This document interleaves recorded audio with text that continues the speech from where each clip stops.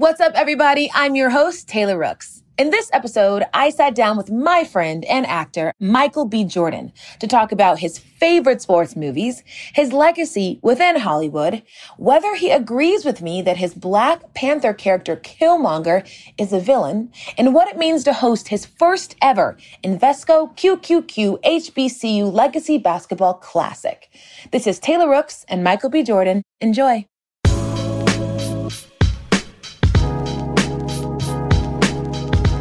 So one of the reasons I was really excited to do this is because obviously I'm combining two of my favorite things, sports and movies. Okay. So we have to start there with your top 5 sports movies. And they have to be in order. Oh, that's tough. In order? Yes, because the cop out is just to say them all. You got to rank the sports movies. I got to rank the sports movies. Okay. I'm going with number 1. Oh, man. White Man Can't Jump. Great start. Number 2, I'm going to go with Any Given Sunday. 3, I'm going with Sandlot. 4, I'm going to go with Remember the Titans. And 5, I'm going to go with Hardball. Bias. Yeah, got to pick Hardball. Yeah.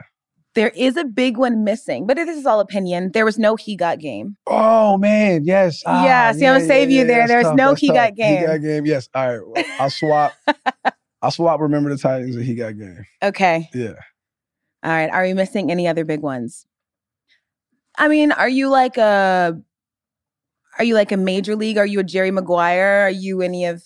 They don't really rank. I was going to say Space Jam 1. Yeah. You know what I'm saying? Just as a straight classic.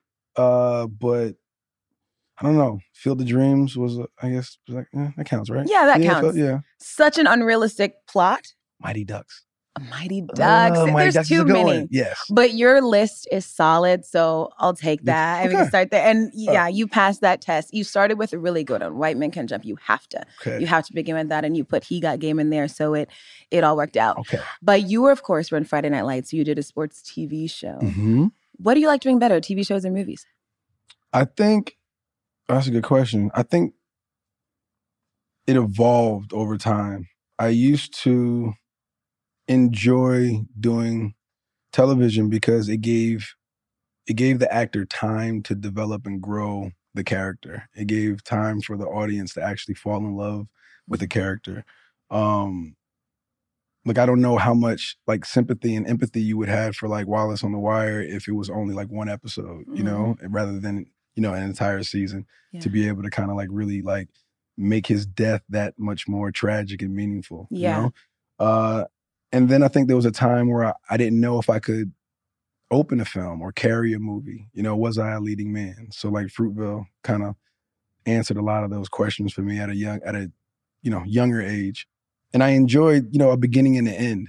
Mm-hmm. You know, I kind of know where I'm going so I can arc a character out. I could actually be intentional with my choices, knowing where I'm going to go. In TV, you don't really know where the next season is going to take you. You don't know what's really going to happen with your character. So you're in the moment. So I think it's just a different muscle and a want. And I think now at this age, you're looking for, the best material. Mm-hmm. If it's a character that's really rich and interesting, I might want more time. I think that movies leave you feeling satisfied.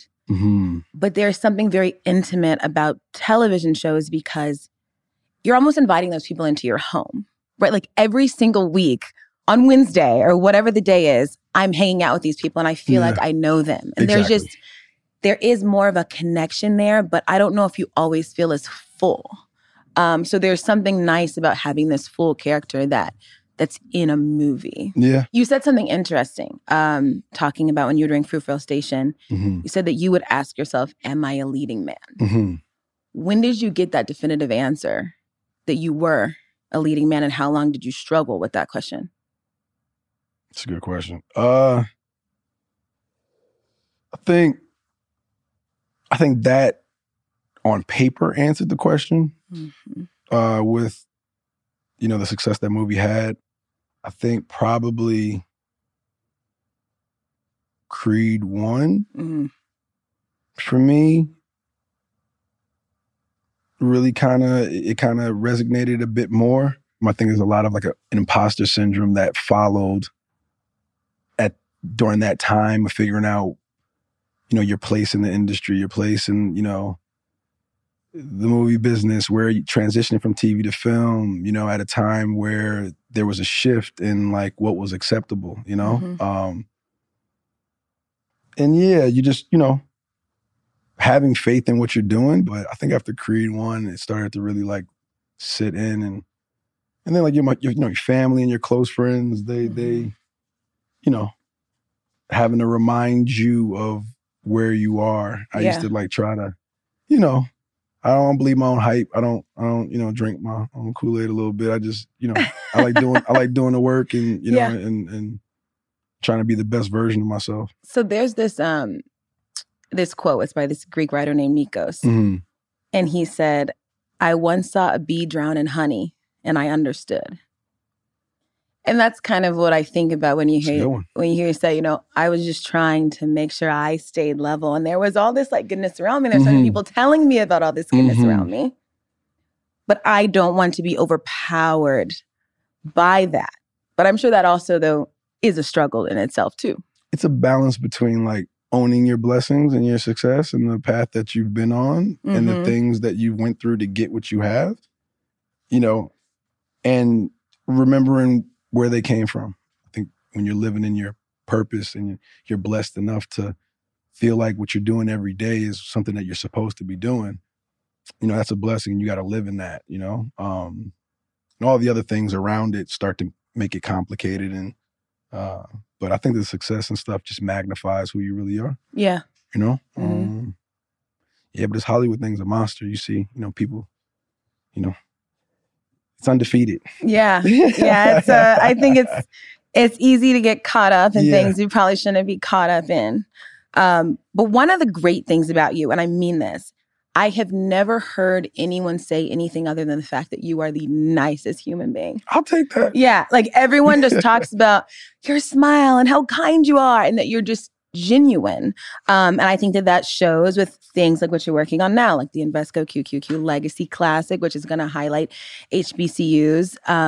When I think about that title, though, mm-hmm. obviously what sticks out to me is the legacy part of it. And I want to talk about HBCUs, but I want to talk a little bit about you two first. I know you've done a lot of HBCU talking already. Mm-hmm. But how often do you think about legacy? All the time. I think about legacy a lot. When you think about things you want to be a part of, and not just a flash in the pan, something that's going to stand the test of time, that's going to be around longer than my physical body mm-hmm. is. Life's short. So you think about how you want to be remembered. Who did I help? Who did I put on? Who did I, nudge in the right direction so they can achieve their dreams? There's mm-hmm. that is like those are things that I think about, a lot. And so, with Invesco QQQ and the Legacy Classic, it was an opportunity for me to really try to pay it forward and open up the platform and the space for these, HBCUs that's been overlooked for such a long time, especially in the sports, field, losing, top prospects, year after year to like these bigger D1 schools that, obviously, the goal, for a lot of these athletes is, to get to the league. So to be able to make HBCUs or help put them in a position to be destination points, mm-hmm. I think was part of the way of thinking when it came to putting together this one. Yeah. I actually remember seeing an interview where you said that your greatest fear was being forgotten. Mm-hmm. Is that still true? Yes. Okay. Elaborate. It came from a personal place, I guess. It was one of my partner's birthday who passed away when I was younger. And it was the day after his birthday, and I had forgot that it was his birthday. And that feeling, I was like, oh man, okay. Yeah, life's crazy right now, ripping and running all over the place. And it was a moment of like, wow, if I had a moment where I forgot that was his birthday, and first time that's ever happened. Mm-hmm. That feeling of, and that realization of, mortality, and people move on and life goes on, and people might forget about you in moments of time. Doesn't mean that you're not important. Doesn't mean that the love or that bond or that relationship wasn't there. It just, there's the reality of that. So that fear is something that I think in moments pushes you to, to make your life worth it, to make every moment count, to leave something behind that you could be proud of, that other people could look to and be, inspired by. I think that those are so that. Yeah. It's a good, it's a good one. Claire Underwood, great television character, played by Robin Wright Penn. In an episode, she said, I don't want to be famous, I want to be significant. And I was like, there actually is like this small difference to that. And I think that what you're describing is significance. That you want like you being here to mean something like much bigger than the fact that I was this famous movie star. Yeah. But like there was this change to that, right? And there's something that is going to last forever and leave a bigger impact. And I think that does start with things like this legacy classic with Invesco QQQ. So I love that. HBCUs specifically, you touched on why they are important. Do you feel a cultural shift happening with HBCUs? Definitely. Yeah. I think it's the right climate. All the stars are just, aligning in the right way where it's having a real moment. And you can't let it pass you by. You have to like harness this energy and momentum and keep it moving in the right directions. And I feel like knowing where you came from, knowing what's available to you, what's in support of you, I think we naturally started to gravitate towards that.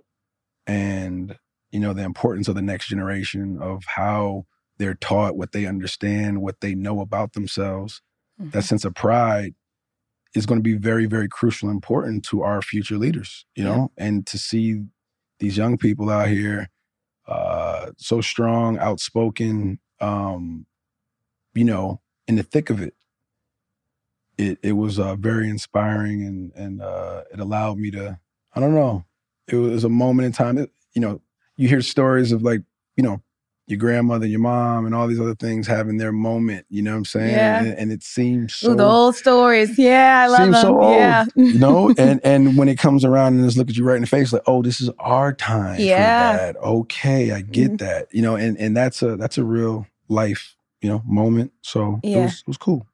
So I want to read this quote and these stats that I thought about HBCUs because, yes, they are so important to us, but HBCUs really are vital to America. So Black colleges account for just 3% of the four-year nonprofit colleges. Their alumni, though, account for roughly 80% of Black judges, 50% of Black lawyers and doctors.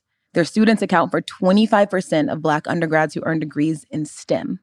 So that's important for myriad reasons, but you need Black doctors, 1,000%. Right? Because you need people that understand us, right? 1,000%. And the more that you have Black people in these positions, the more you can close certain disparities. So HBCUs really are like a motor that is keeping us running in a lot of spaces. And that is so important. But I do think the most important thing about HBCUs existing is that you're never the only Black person.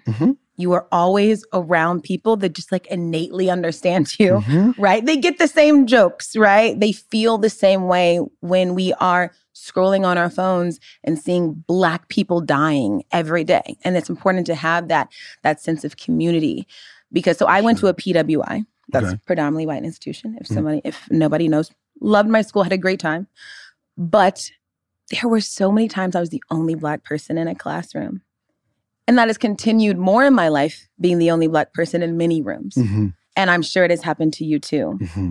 Is there a time that you really remember like, wow, I am the only Black person in this room?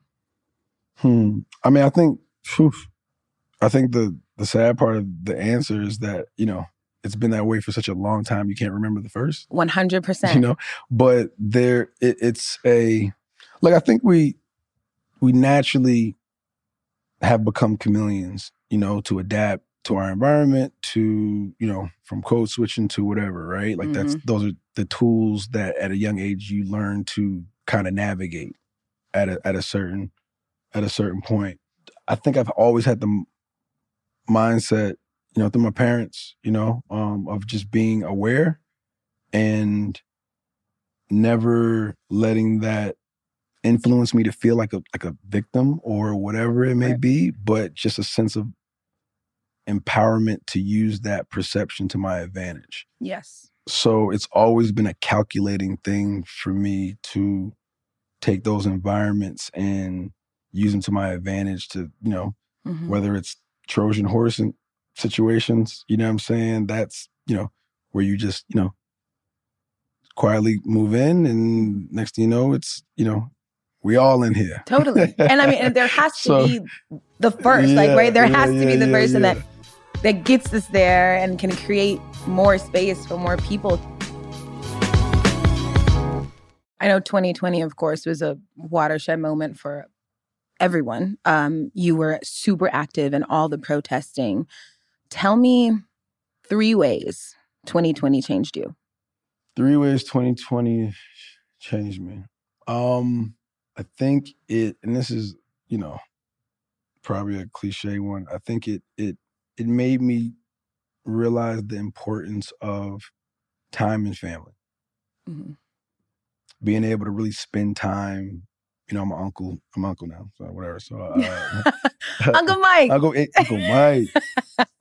My sister, they say there's nothing like that, like niece nephew love. Like it's just different. It's different. Yeah. And I never experienced that before. So, being able to love that. Change diapers and be around and be present. You good? Yeah, I'm good. I've actually had great experiences with changing diapers. Like my sister's actually a little pissed that I've gotten like the light diapers all the time. Yeah. Like literally, I've missed every blowout. There's not a lot of poop in the diaper. Yeah. What? I'm like, oh, you care about me, my guy. What's up, my guy? He's cool. He's like, I'm not gonna do this. It's Uncle Mike's day. I'll hold it for tomorrow. Yeah. Mom gave me corn yesterday. I was like, relax, like, chill. My gosh, have you gotten thrown up on?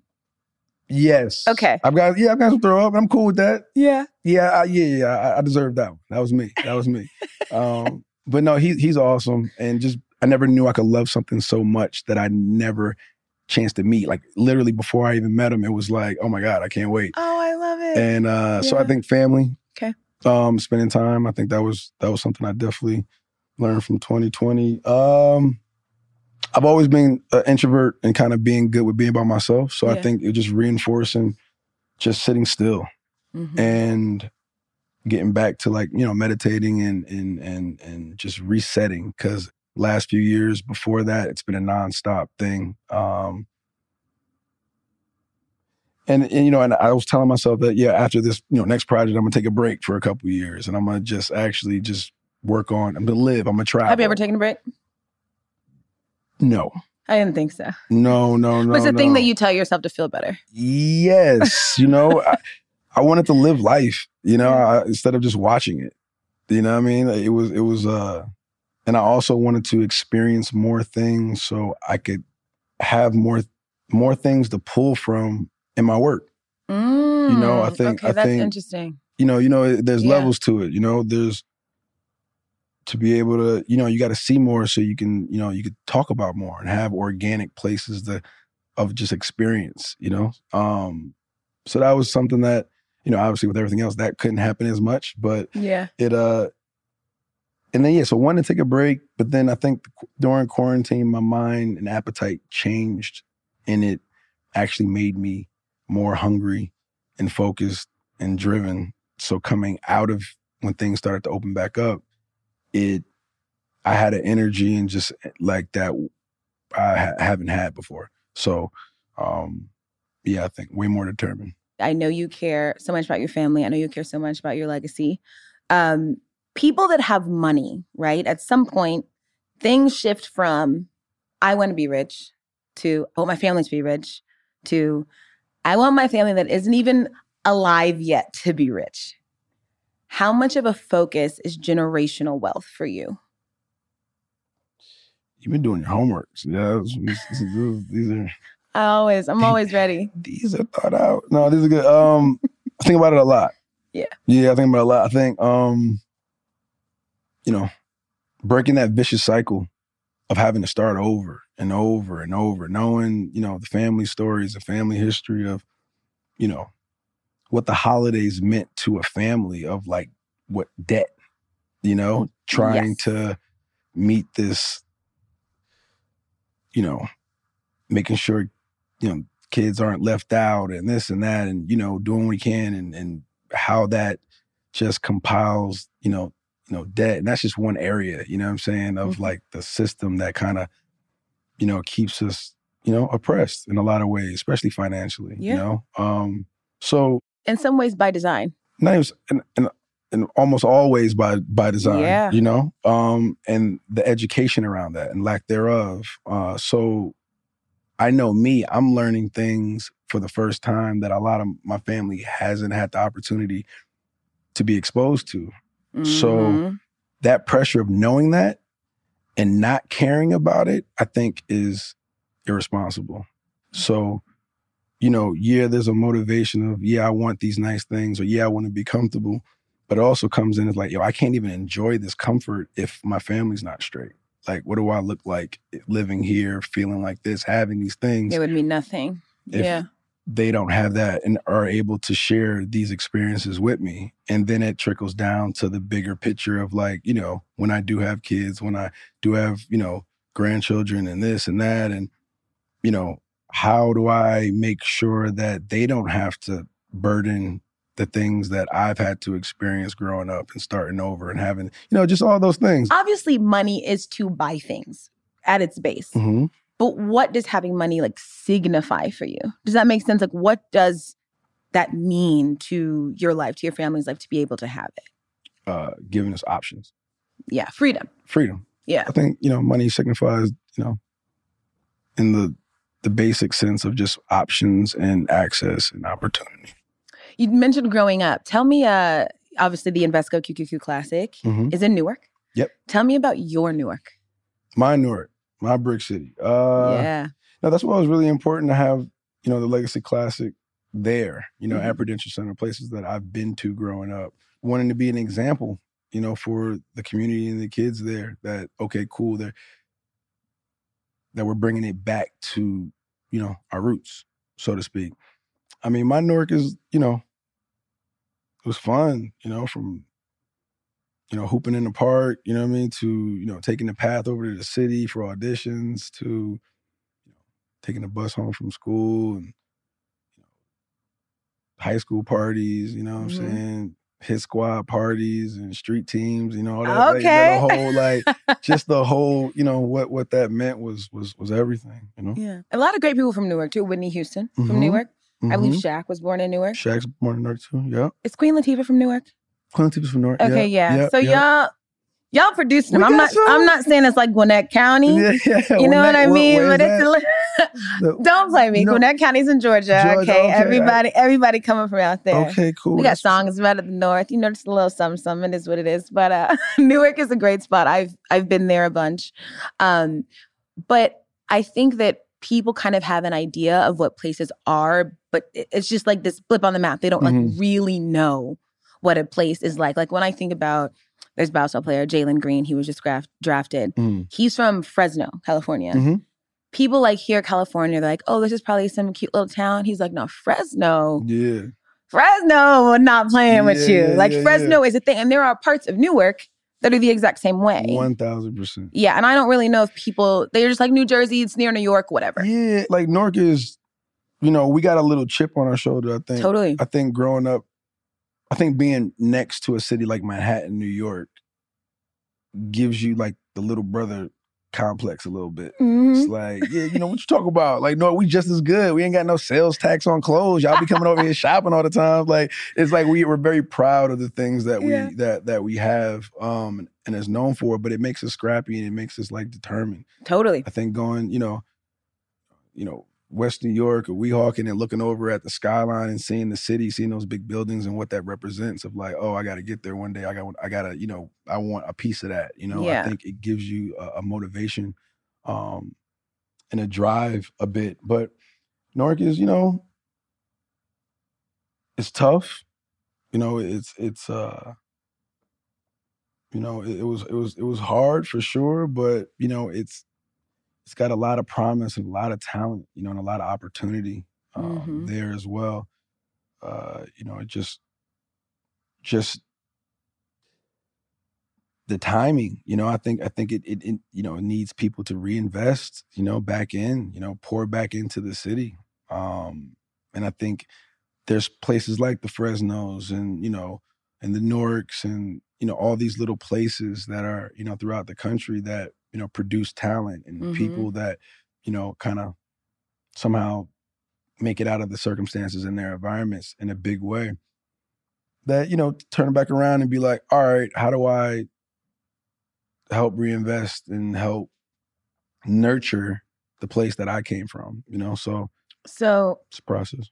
I have to say, I hear you talking about, reinvesting, pouring back in. I think about this class of giving back to the community and, this deep love of Black people. I can't help but think about Killmonger.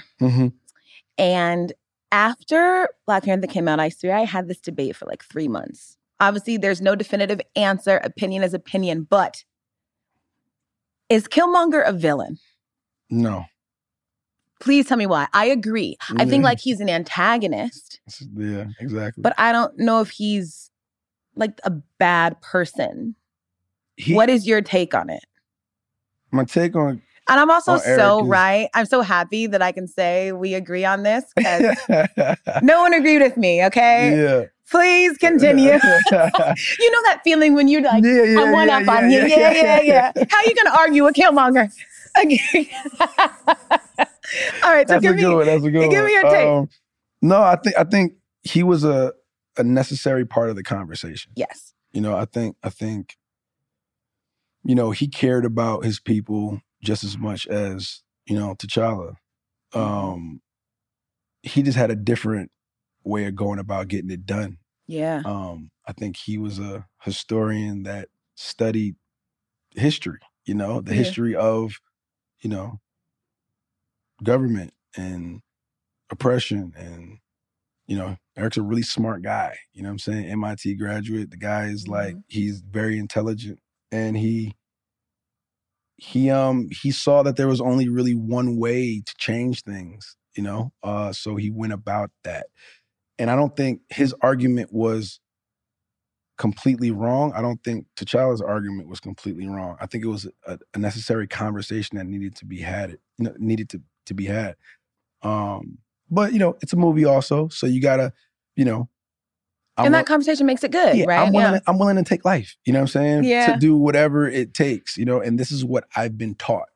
This is what I've been shown that works, so you can not like it, but there's this other version of trying to get change done, and it's just kind of taking a little too long for me. I ain't got that time, and I guess, but I'm doing it like this. Yeah, so. I love it. And I totally agree. It's like wanting the same thing with different methods. I mean, maybe a little difference in the thing, but the result is pretty similar, right? Just the empowerment of Black people. They both wanted that. It's like, like I said, people always kind of do the whole Martin and Malcolm approach. Yeah. They wanted the same thing. They just kind of had some different ways going about it. But right now I'm just happy. I can't even really focus on what you said. Yeah, it's all good. You got that one. This is a win for me. And that's truly all I care about. So I know obviously you love sports. We got to talk about some sports. Yep. I have something for you. I had a friend of mine in the Midwest. Has a little something that they want to say to you. So we're gonna play that for you. Well, Michael B. Jordan. Oh, my man. I want to thank you so much for being a college basketball fan. Oh, that's even dope. More for being a Michigan State fan. We got to get you some gear so the next time you're on TV supporting the green and white, we'll get you a Magic together or something.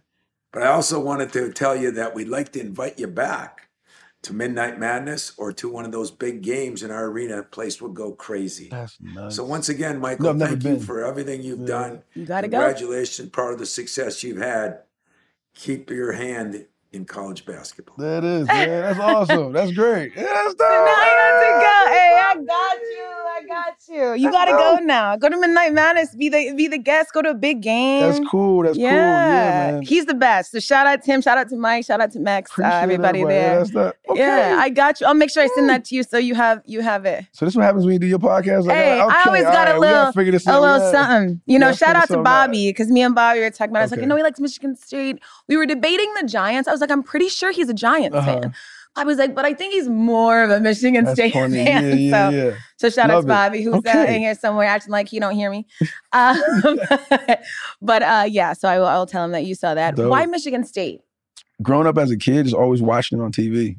Like it wasn't really like a rhyme or reason. Then, realizing, Magic Johnson came out of there, and then just watching those NCAA games with like Mateen Cleaves playing for them. And then, ultimately watching Draymond play through there. So it was just, for me, I just always, dug the organization.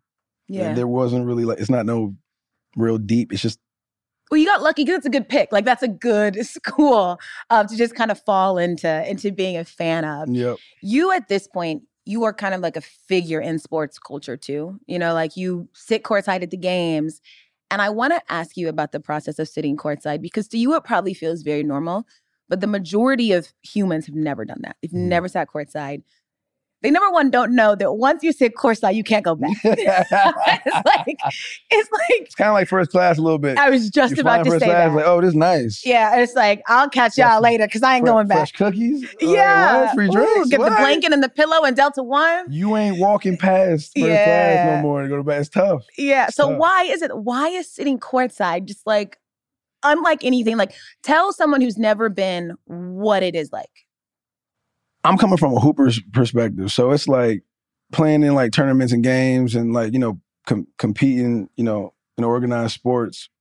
When you're sitting courtside, it's almost like being back at the gym. Mm-hmm. You know what I'm saying? You're hearing the sneakers, you're hearing the talking. Yeah. You know what I'm saying? You're paying attention to the game within the game. Yes. And I think which is the better part. That's the part. Listen, I don't even know if endorsements would be able to handle like paying for audio. Like if I could pay for like audio of cats, like everybody loses their brand deals out of here. Everything is done actually.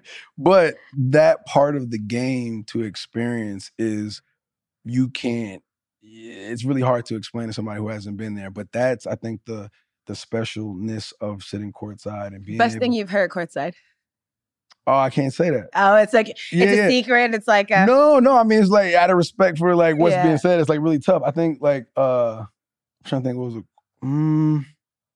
Just having moments where like, like say like with Bron or whatever, and he'll come down. Not that he tells you exactly what he's going to do, but he insinuates he's about to do it and 100%. Then actually like doing it and then kind of giving you a nod of like, I told you so. It's like one of those. Okay, tell me one of those moments like that we all saw that you're like, he said he was about to do this and he went and did it. It was more on the defensive end. It was, I can't remember the team that he was playing, but it was somebody kept, I think, getting behind the defense or whatever, and they were easy layups. You know what I'm saying? Somebody wasn't getting back or something like that.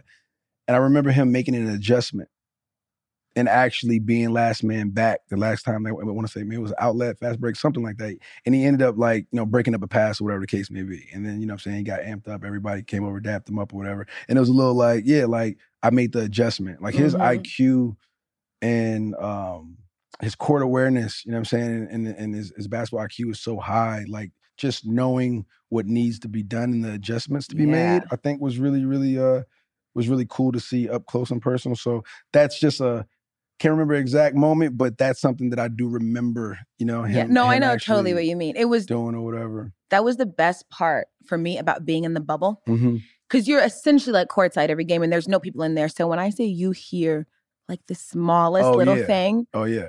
It was just great. I don't want to say like a new respect for the game because I really respect the game, but I had just like a new understanding of what it's really like out there for NBA players when they're going at it. So I was like, I'm never going back either. I mean, me getting a ticket a little different than you getting a ticket, but I be down there though. I know. And I do got another moment about Kobe. Actually, I'd love to hear. I was thinking about that. It was courtside sitting next to him. I can't remember what game it was. But But my experience is kind of the opposite. He's so locked in, he doesn't break. So like being to say, like saying what's up to him and like warm-up lines, all that good stuff was cool. But then when the game was on, sitting like right, 2 seats away from him, you know what I mean? It's just kind of like how focused he is on what he's in the middle of and what he's doing. Mm-hmm. Even when you try to get, you know what I'm saying? Like, hey, I'm still sitting here. I mean, same guy I said what's up to. Like, yeah, we know each other. We actually work together. All that good talk stuff. To me. You talk to me. What's up? No, nothing? Okay, cool. It's like you respect the workpace. You know what I'm saying? And the drive of like, of what mission he's out on right now. So that was just like a, the opposite of how, not the opposite, but just he just was so locked in. Mm-hmm. It was always impressive. And, he was inspiring. He was different. When I think about, being courtside, seeing Kobe and Gigi courtside together, and you just know he is pouring this knowledge into her about this game that you're literally not going to get anywhere else. Exactly. It was just like such a special moment. So obviously, rest in peace to Kobe, thinking about Gigi and his family and all that stuff. So that's really great that you were able to have this courtside experience with him, though. Yeah, it was special. Yeah. Yeah. And you've had some really cool courtside experiences. I know the viral moment of you and Drake courtside. What's it like being at a game with Drake? Because cool. I feel like he'd be talking. No, we talk shit. So it was like it's you go into the game with one of your partners. It's like it's what you be saying at home, but you're there, so you actually can talk to him. You know what I mean? And so that was a good time. Yeah, like courtside is fun when you're with people who know how to enjoy it. Yeah, totally. It was a good time.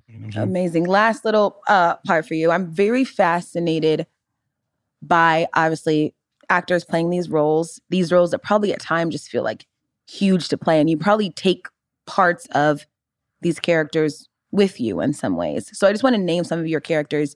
Can you tell me what you've taken from that character that I named? Let's start with Killmonger. Ooh. That was one that stuck. I mean, still there. It's I think the unapologetic nature of doing what he felt was right.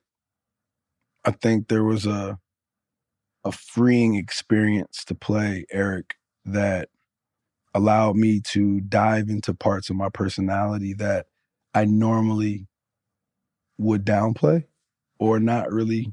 Can you tell me a part?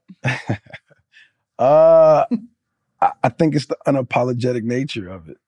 I think there was a certain level of not giving a fuck that he had that I kind of had to tap into. Okay.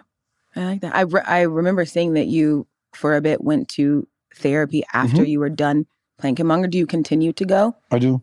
Okay, good. I'm a big proponent of therapy. I think everyone should at least try it once. Yeah, I think so. I think culturally and generationally that it's something that's been lost within our community a little bit, or not really grazed over. And I do think it's helpful just to unpack a little bit. Yeah. And just to literally talk.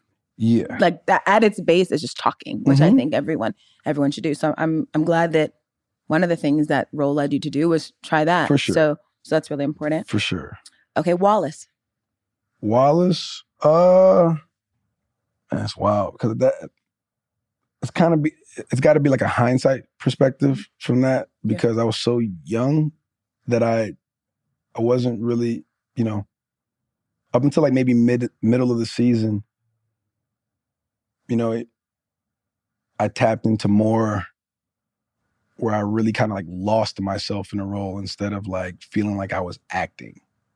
I think there's a little bit like that's that interesting. Yeah. So in hindsight, to be able to look at the character and be like, what I probably took with me from that is, I guess, the vulnerability. I think he was pretty vulnerable. He was. And he didn't want to be in the circumstance. Yeah. I think he felt the most out of a lot of the characters that I played. He's probably the most, raw and emotional. Totally. Okay. Can answer 2 more for you. Oscar Grant. Oscar, man. Fruitvale Station. Yeah, Oscar. Ooh, that kind of as a whole, kicked off a whole movement. I felt like it's more like because of the real person, it wasn't like some fictional character, being able to spend time with his family, and really get to know him and understand who he was, and, meditating on him and asking, his spirit to kind of be present with me during that journey. It's a tie that's that in the performance, you have to play that day out like there's going to be a tomorrow. Mm-hmm. And there's a certain... Wow, I never thought about it like that. Yeah. You know what I'm saying? It's a certain, I don't know how the story ends. Yeah. So I think what he had to go through in those moments is just the frustration of being treated like this, and the constant misunderstandings, or the, desire to just get home. I just want to go home. I just want to get here. So I think that those frustrations kind of something that I think it took with me, but it's something that in hindsight again. One thing about you that a lot of people don't do, I've done a lot of interviews, you think about, you're very intentional with whatever your answer is. You really think about what your answer is before you say your answer, which is something you should always do, because trust me, saying don't you've done a great this. job, okay? Because he thinks about it. Exactly. So I appreciate the thoughtfulness of all your answers. But before I let you go, I want to ask, is there anything that you want to talk about, or anything in your head that you have not had the chance to discuss, a question you have not been asked? And I don't mean today, I mean... Yeah. The past year or so, I've been intentionally avoiding a lot of interviews and opportunities to speak on certain stuff, because I felt like I didn't have anything to say that felt significant. In the sense of let me rephrase that. I didn't feel like talking about anything that was insignificant. Mm-hmm. I was like, there's too much going on right now to be talking about these other things that in my mind right now don't matter as much. So, and then having to, I guess, working on directing, and getting this next project. And that's kind of consumed my life, lately. I've kind of, just, you see so many things that's going on and is wrong, or, not wrong, but just things that need to be addressed in a real way, like the right type of questions. And though that wasn't interesting enough to places to want to talk about, or, it wasn't presented in the right way. You can't be emotional. You